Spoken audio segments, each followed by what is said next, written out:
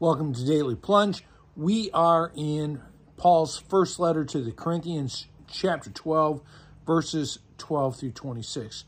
Paul is talking about how we, as baptized Christians, are made by baptism into one body, the body of Christ. There are many parts, many different types of parts, different skills, different gifts, different calling, right? Different personalities, all of that. And yet we are to be connected in one.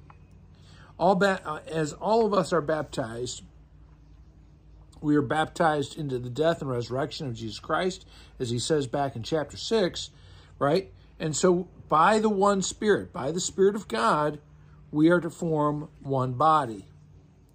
And he goes on to say, whether it's Jew or Gentile, male or female, that whatever our human characteristics are, right, is that identity is superseded by our connection to Jesus Christ.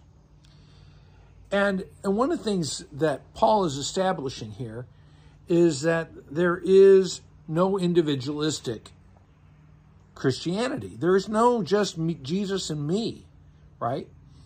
Is that it's always Jesus and us. We are baptized into a community. The ultimate expression of that is communion. And so he says we shouldn't disqualify ourselves from being a part of the body because we look at somebody else and think, well, I don't have their giftedness. I don't have their spirituality. God calls each one of us in our own unique way.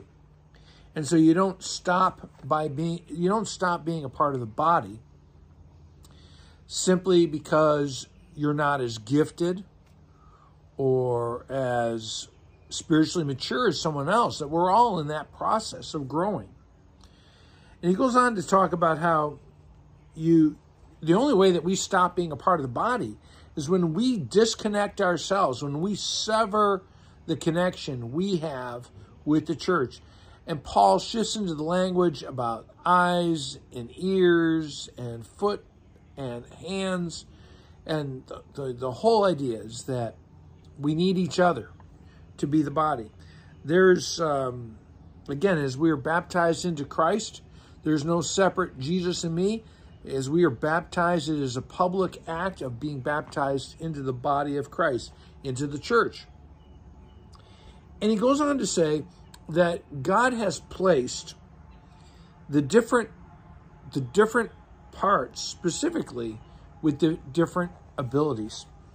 And I think one of the things in the life of congregations is so much of what you need to do right now as a congregation, that giftedness is right there now in the church.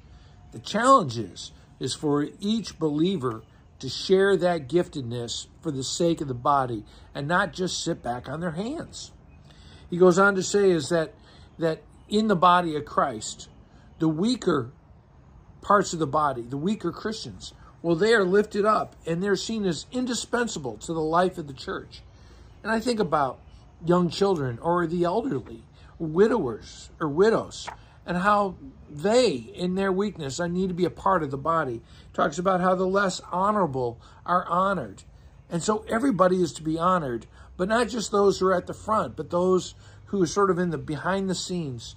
And that the unpresentable are actually, that they are to demonstrate spiritual modesty. And so if someone's struggling in faith, they're modest about that.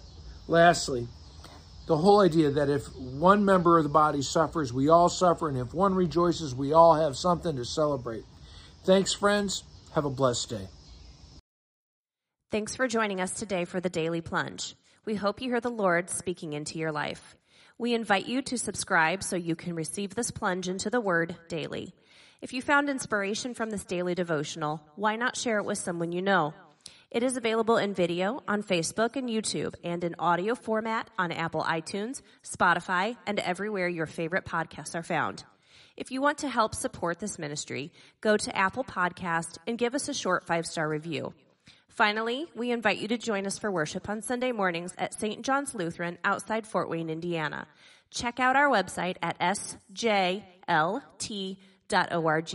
May the Lord bless you this day.